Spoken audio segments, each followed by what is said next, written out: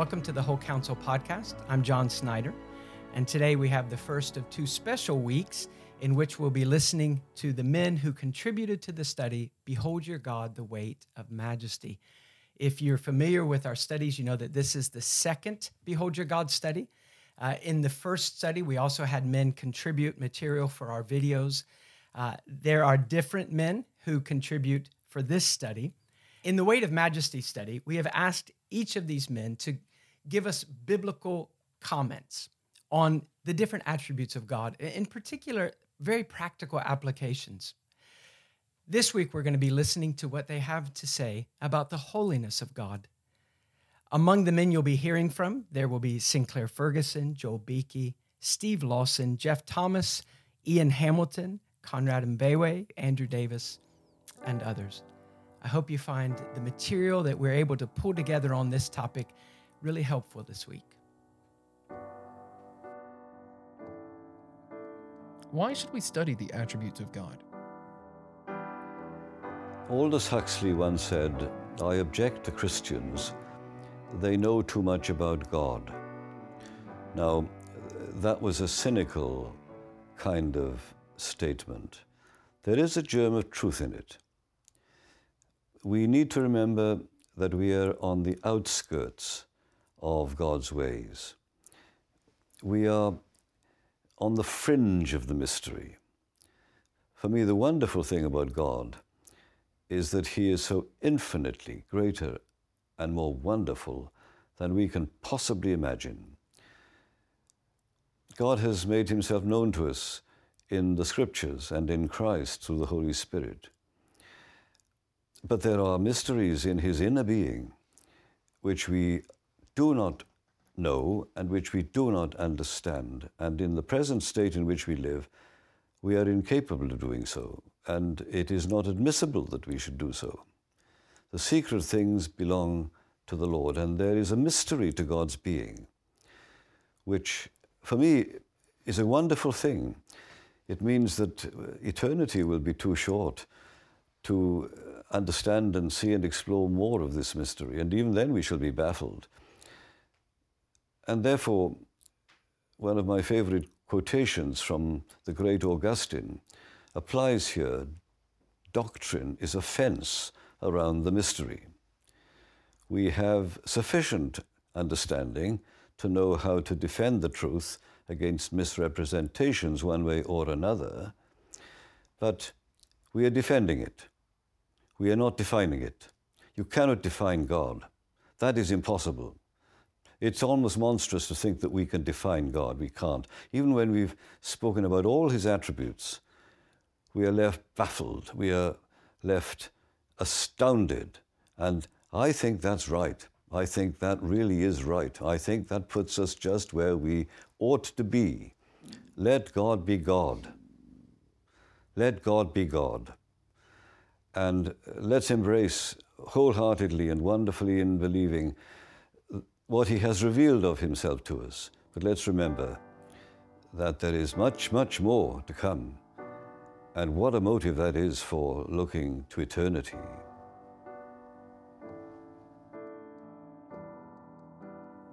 What do we mean by the holiness of God? In a sense, the holiness of God is His distinctive characteristic or attribute. It literally means that He is different, that He is separate from all other beings. So when we speak of the holiness of God, we're really talking about who God is. He is holy. He is the Holy One of Israel. Holy, holy, holy. They cry in heaven. Isaiah saw that and fell at the feet of the Lord as he realized his sinfulness. So the holiness of God is His intrinsic nature as God. But the holiness of God also means His moral purity, His perfection, His sinlessness. And I think in those two respects, we are to understand the holiness of God. I think one of the most simultaneously wonderful and terrible things that I've ever read about the holiness of God was something in the Puritan Stephen Charnock, where connecting God's holiness and God's justice together, he said that God's holiness is such that he would rather see sin die than his son live. That this gives you some sense of what it means for the holy, holy, holy God to be against sin, and what he has done and will yet do to undo and sweep away the curse. How does the holiness of God relate to his other attributes? Well, in a sense, all the attributes of God are holy. Since God is holy, and that is his intrinsic nature, then every attribute about him is holy. Every attribute that he has is holy. And that, I think, is the distinctive truth about God. His omnipotence, his omniscience, his omnipresence, his inscrutability, his mercy, his grace, his justice, they're holy because that is who God is. I think they are determined by the very nature of God and are, in a sense, qualified or characterized by his holiness. Yeah, I think, again, the holiness of God is what, in one sense, makes him terrible. Were it not for the fact that God is also merciful, that he is also gracious, a God who is holy, a God who is holiness unmediated, you might say, is a God who is to be feared with an awesome fear, and before whom there is no hope of standing if we are sinners. So all that God is holy. That's true of the other attributes that we've been talking about to a large extent. But his mercy must be a holy mercy. His justice must be a holy justice. His love must be a holy love. So again, when people say, oh, God is love, as if to say, well, therefore his holiness doesn't matter. No, whatever love God is, and we don't undermine or dismiss that for a moment, but that love that he shows is a love that is fundamentally conditioned by the fact that he is holy and must therefore be in accordance with that reality. His justice is holy. It's why it's so fearsome. His mercy is holy. It's why it's so wonderful. So there is nothing that God is that is not holy. That's why, for example, when Isaiah saw his glory in the temple high and lifted up and saw those mighty angels with their faces and their feet covered and flying and saying, holy, holy, holy is the Lord God Almighty. It drove him to the point of despair until that holy God sent the coal of fire from the altar. And only then was Isaiah even in a position to say, here am I, send me, when he had been cleansed in the presence of that God. So this holiness of God is at once the most attractive thing about him, properly understood, and the most fearful thing concerning him. And that all has to do essentially with our character as sinners, and then by God's grace, our status as redeemed. How is God's difference from all creation and all mankind shown in his holiness? Well, the fact that he is God and we are human is itself a huge gulf, a huge metaphysical gulf, if you like, or a huge gulf in terms of being. We are human. He is God. We are not God. We never will be God. We will never be divine. He will always be God. We will always be human. So there's a huge metaphysical gulf between God and human beings. And there's a huge moral gulf between the pure and holy God and our sinful selves. So in two respects, we see ourselves to be creatures and sinful creatures in the light of his holiness.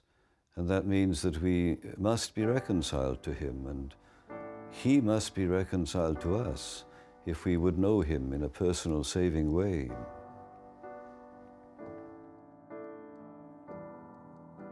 How can we think of the person and work of Christ in light of God's holiness?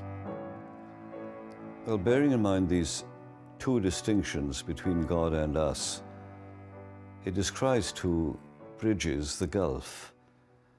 In the incarnation, he became man. So this infinite metaphysical gap between us and God was bridged. Godhead and humanity met in Christ. The gulf was bridged wonderfully in that astonishing miracle of the incarnation, which is the miracle of all miracles, God becoming man. And in the same way, the holy Son of God, the sinless Son of God, the one whose moral purity was impeccable, became the sin-bearer for us. So the Holy One was made sin. The righteous one was made sin for us who are unrighteous. And the gap is bridged not only metaphysically, but savingly and morally. We now receive the divine nature.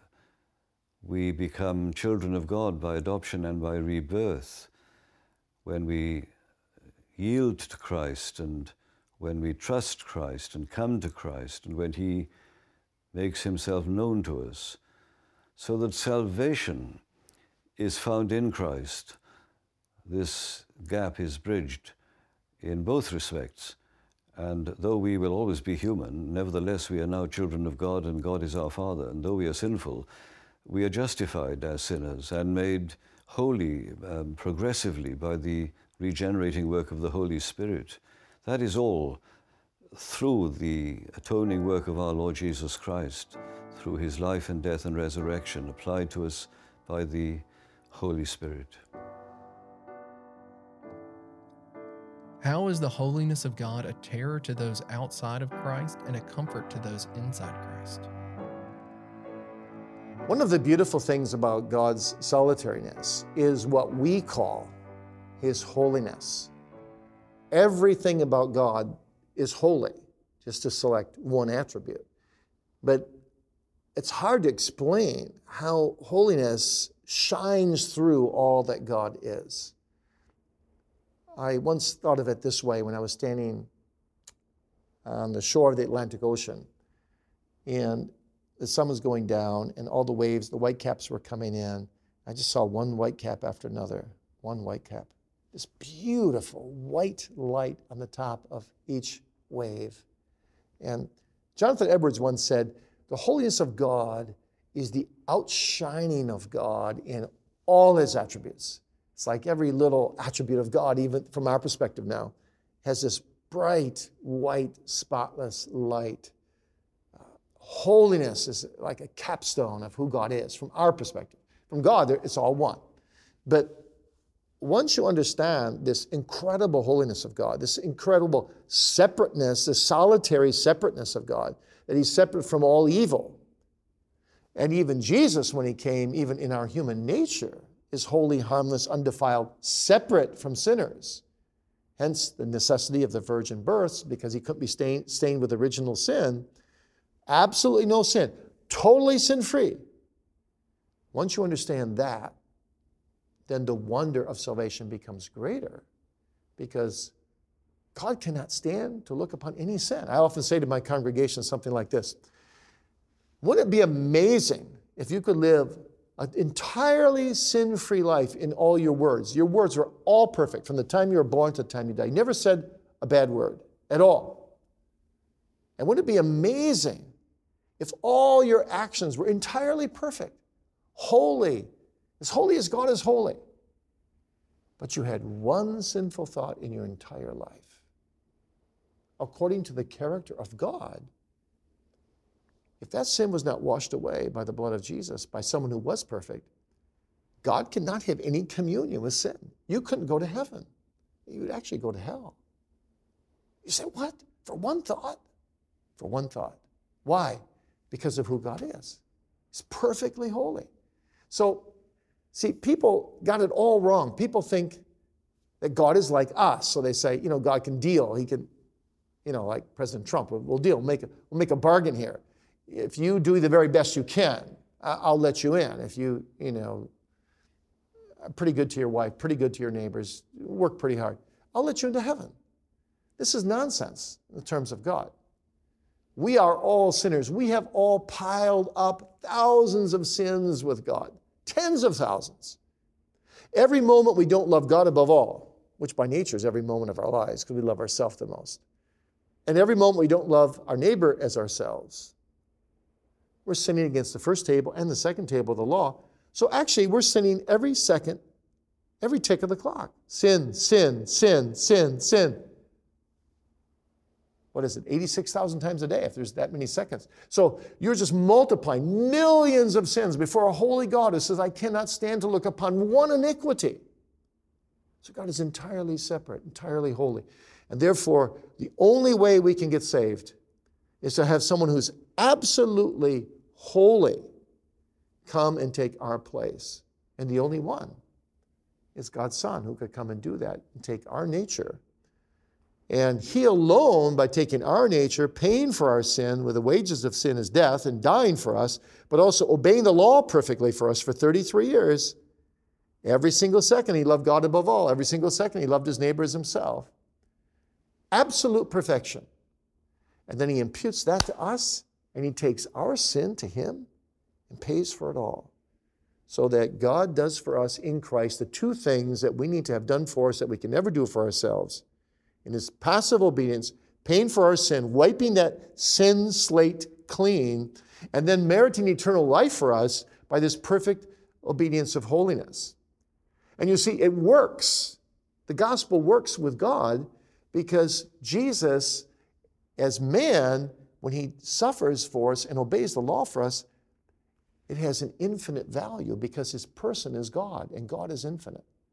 And as Jonathan Edwards said, which I think is powerful and so important in understanding the Bible and understanding theology, only an infinite God can satisfy an infinite God.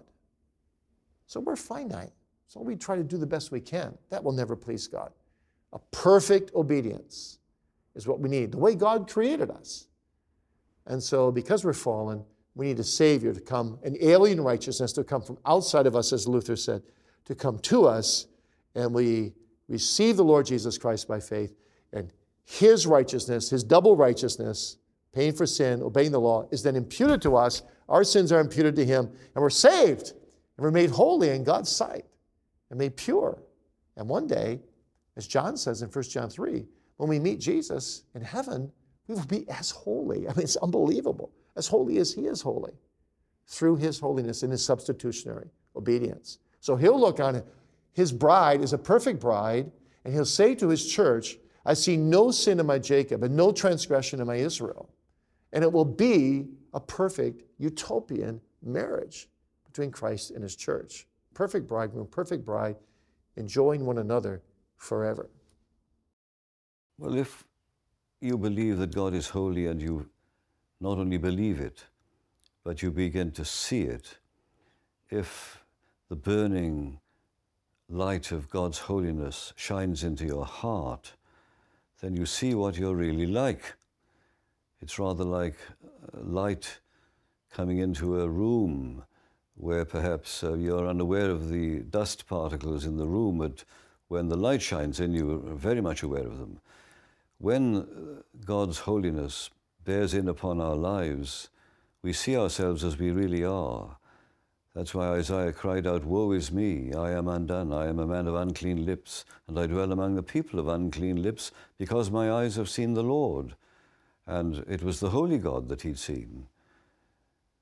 We cannot understand our sinfulness unless we really see God as the holy God that he is.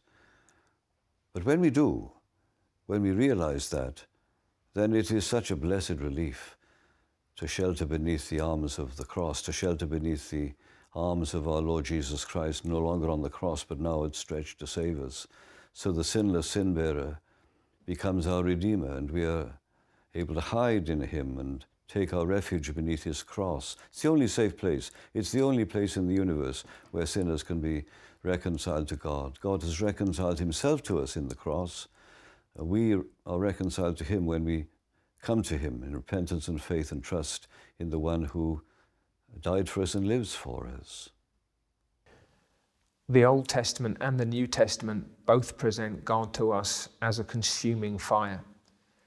There's no dichotomy, there's no divide between the God of the Old Testament and the God of the New Testament, as some would have it, that the God of the Old Testament is this angry, aggressive, vengeful being. The God of the New Testament is this softer, gentler, kinder being.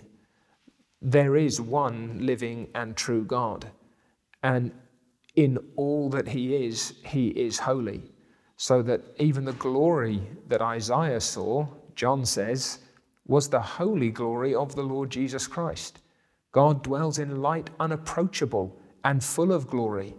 It's the writer to the Hebrews who says our God is a consuming fire. When you come into the book of Revelation, you've got a God who in his awesome majesty punishes all wickedness and scours its existence out of his remade world and punishes those who have stood against him with this everlasting judgment. That the holiness of God is what makes everything that he is in himself unattainable to the sinful man. It's his highness, it's his majesty, it's his spotless moral purity. And it's when we begin to see and know God as holy that we begin to understand what the old writers called the sinfulness of sin, the plague of plagues. You can only properly understand sin in the light of God's holiness. And if we understood God's holiness better, we'd have a more pure and perfect hatred of our sins. But it is God in his holiness that is a scourge and a terror to the ungodly.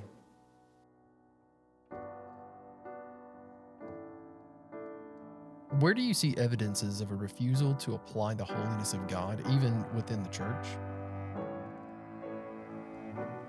I think the problems are both a refusal to apply it, but also fundamentally an ignorance of it. I really don't know that we know God as holy in the way that we should. And there may be a sense in which we don't particularly want to. Because once you see the holiness of God, you cannot be what you were. To go back again to Isaiah, the distinctive name that Isaiah has for God over and over again after Isaiah 6 is the Holy One of Israel. That just dominates Isaiah's sense of God. Again, it doesn't sweep away any of the other things that Isaiah knows of this God, but this Holy One, this is the one who is acting to save. He is the one who will not share his glory with any others. He is the one who must be served by a holy people. He is the one who will not tolerate anything that cuts across his majesty. He is the one who will stand against all idolatry and blasphemy and wickedness. He is the one who will dwell with the man of a contrite and a broken heart. This is that God. And in the absence of a biblically accurate and spiritually feeling sense of God in his holiness, we do not know God, and we will not respond to God as he really is. And that the result is men and women who profess the name of Christ but have no appetite for holiness. Men and women who dismiss or diminish the holy law of God, who think that those things can be swept aside. People who think that you can trust in God and yet live as you please. And perhaps in some senses, it's difficult to know which is worse. The person who says that God may be holy, but that doesn't really matter, or the person who claims to have a sense of God's holiness, but it doesn't work through us in the way that it should, that it doesn't compel us and constrain us That the holiness of God should bind us to God. It should put our feet upon the narrow path and keep us there. And not in some sense of, oh, who's that God watching over my shoulder? But this is something of what the true fear of God truly means. That we know that this Holy One has his eye upon us. And having redeemed us, our desire is to honor him. We loathe the idea of dishonoring or displeasing our Father who is in heaven.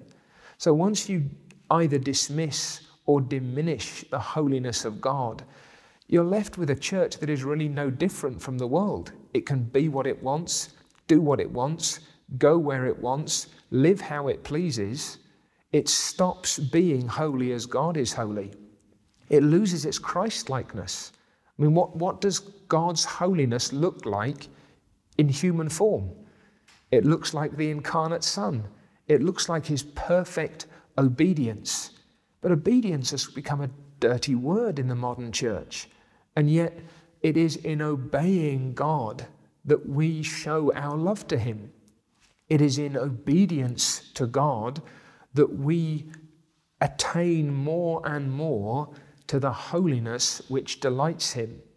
And so this must be one of the great battles that, especially perhaps in the preaching of the Word of God and the preaching of God and the preaching of Christ, that the holiness of God is magnified, not ranted about.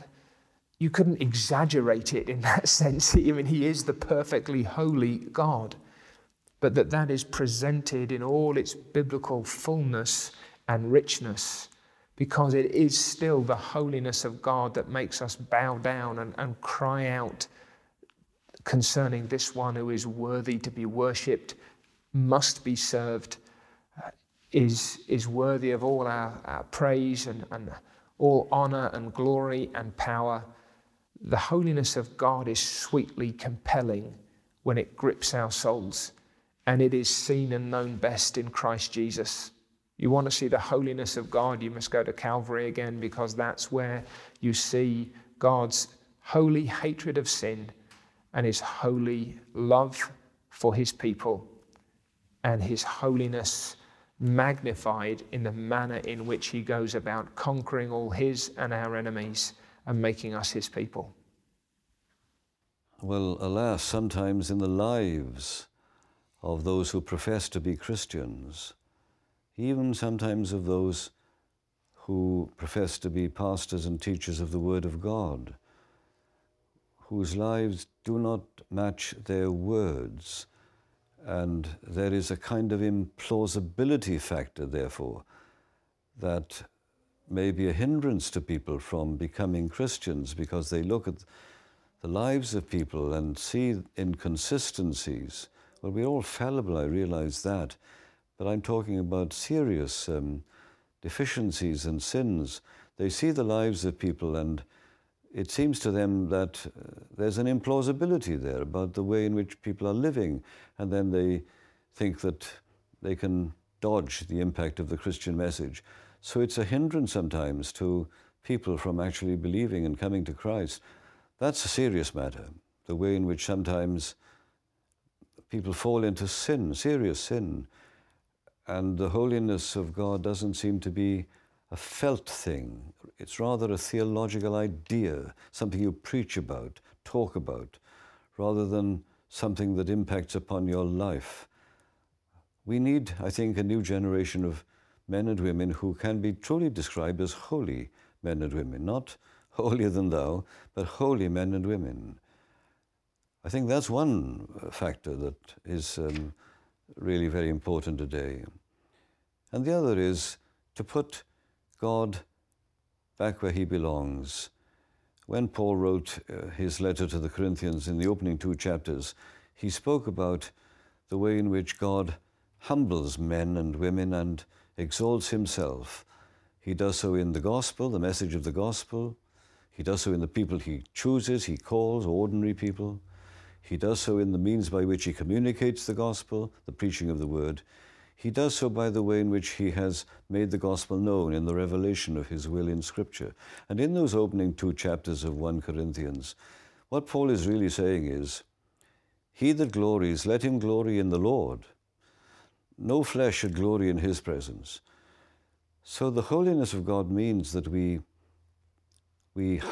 humble ourselves, we turn away from man-centeredness and honor him as God, worship him as God in our public worship, in our daily lives, in our relationships, in our callings, in everything that we are and have and seek to do. That God is the center of it all, not us. Do we have historic examples of what it looks like when a people are gripped by the holiness of God? Well, the Reformation was really about that, because Luther and Calvin and the other reformers, they had come to experience for themselves the reality of God's holiness and his beauty, as well as the other attributes that are governed and controlled by his holiness. So, for example, Martin Luther found that the justification of the sinner by the grace of God in Christ, that was his entry into heaven. It was his new birth into what he called paradise when he was converted. And it was that sense of God justifying the ungodly who believes in Jesus, the holy God justifying the ungodly who believes in Jesus. It was that really released him and gave him the burden to proclaim the gospel. And for Calvin, the glory of God, the honor of God, that was the key, I think, to everything that he did and to everything that he wrote. It wasn't just one attribute of God that Calvin seized upon and developed, and sometimes people misunderstand him because they think that Calvin simply taught predestination and election and that was it. No, it was the glory and the honor of God. It was the holy God whom he had come to know and love. That was the key, I think, to Calvin's ministry and life. So the Reformation was really a rediscovery of the true meaning of God's holiness. And in times of revival, since that has also been the prevailing the prevailing concern and the prevailing experience of God's people. The Puritan period was really about holiness. It was about rediscovering again what it means to be a truly godly person and to live a truly godly life, a happy life, of course. A godly life is a happy life. There have been these periods in the history of the church when it's as though the holy God is borne in upon us and has made people very aware of who he is and how life is to be lived for him and for his honor. What has happened in your own life to grow your love and appreciation of holiness? Well, I began to realize how wonderful God is. My God, how wonderful thou art. That really the purpose of my existence is to know him, to love him, to enjoy him, to serve him. That began. That grows, of course. I think the older we get and the closer we seek to live to the Lord, the more wonderful he becomes. I suppose in a way, in a smaller way, it was rather like the experience of Jonathan Edwards, who came to appreciate the glory of God in the works that he had made, the works of creation, in the love of husband and wife, in the harmonies of music, and supremely in the person and work of the Lord Jesus Christ.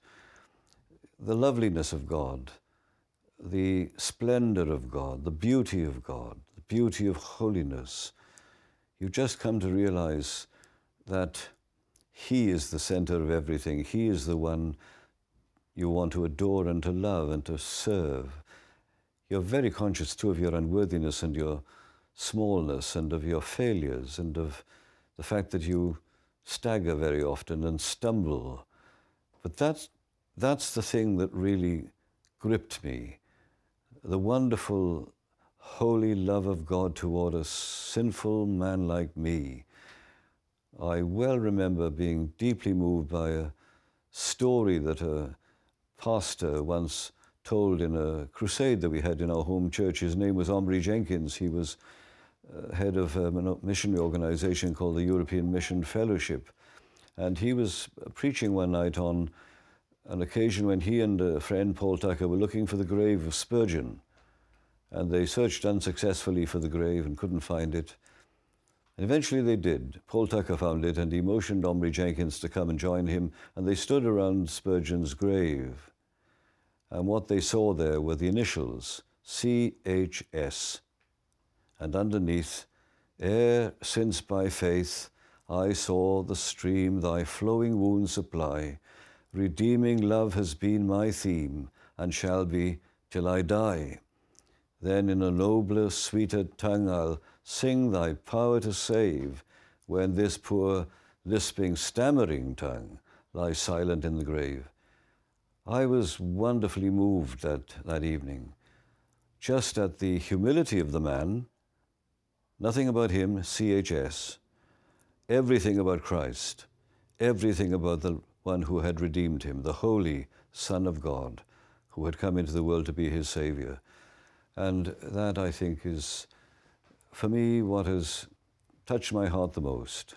The holiness of God is his beauty, and I want to see it more and more. Look forward to heaven when we shall see it in its beauty and glory fully. How did your experience of thinking of God and fearing his holiness shift and transition to loving him? Well, I was brought up in a Christian home, and one in which I was taught the truth about the God of the Scriptures. And God in his mercy was pleased to ensure that whatever else I might have thought, I never had any doubt that the God of the Scriptures was the true and living God, and really the only God who could be. That there was no other credible God than the God of the Scriptures in all that he revealed himself to be.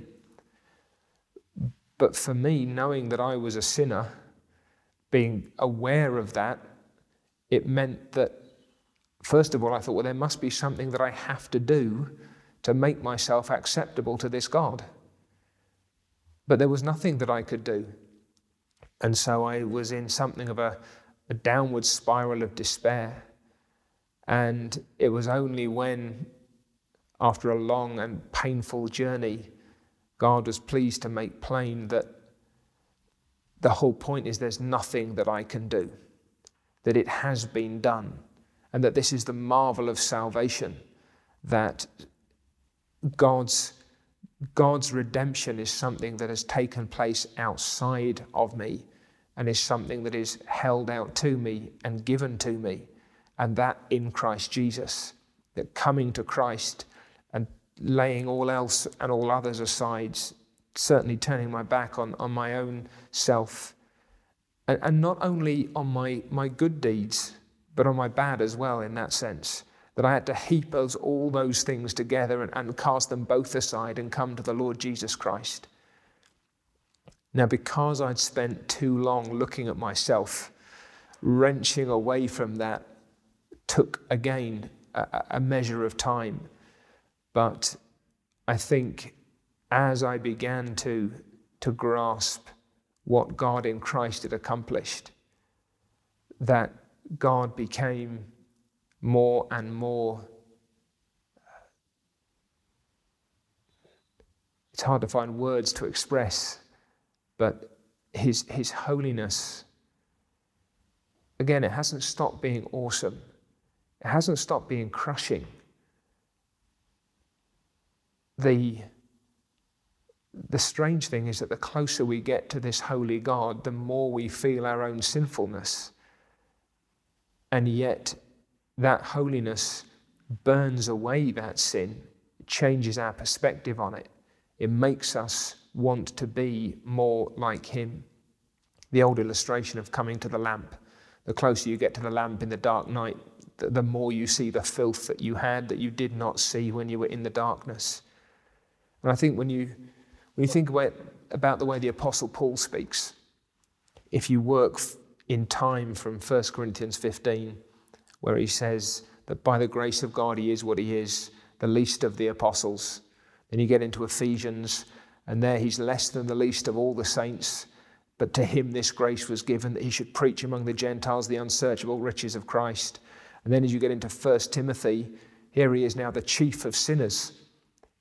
And I think that perhaps that progression reflects not only Paul's deepening sense of his own sinfulness, but a corresponding sense of God's great holiness and great mercy.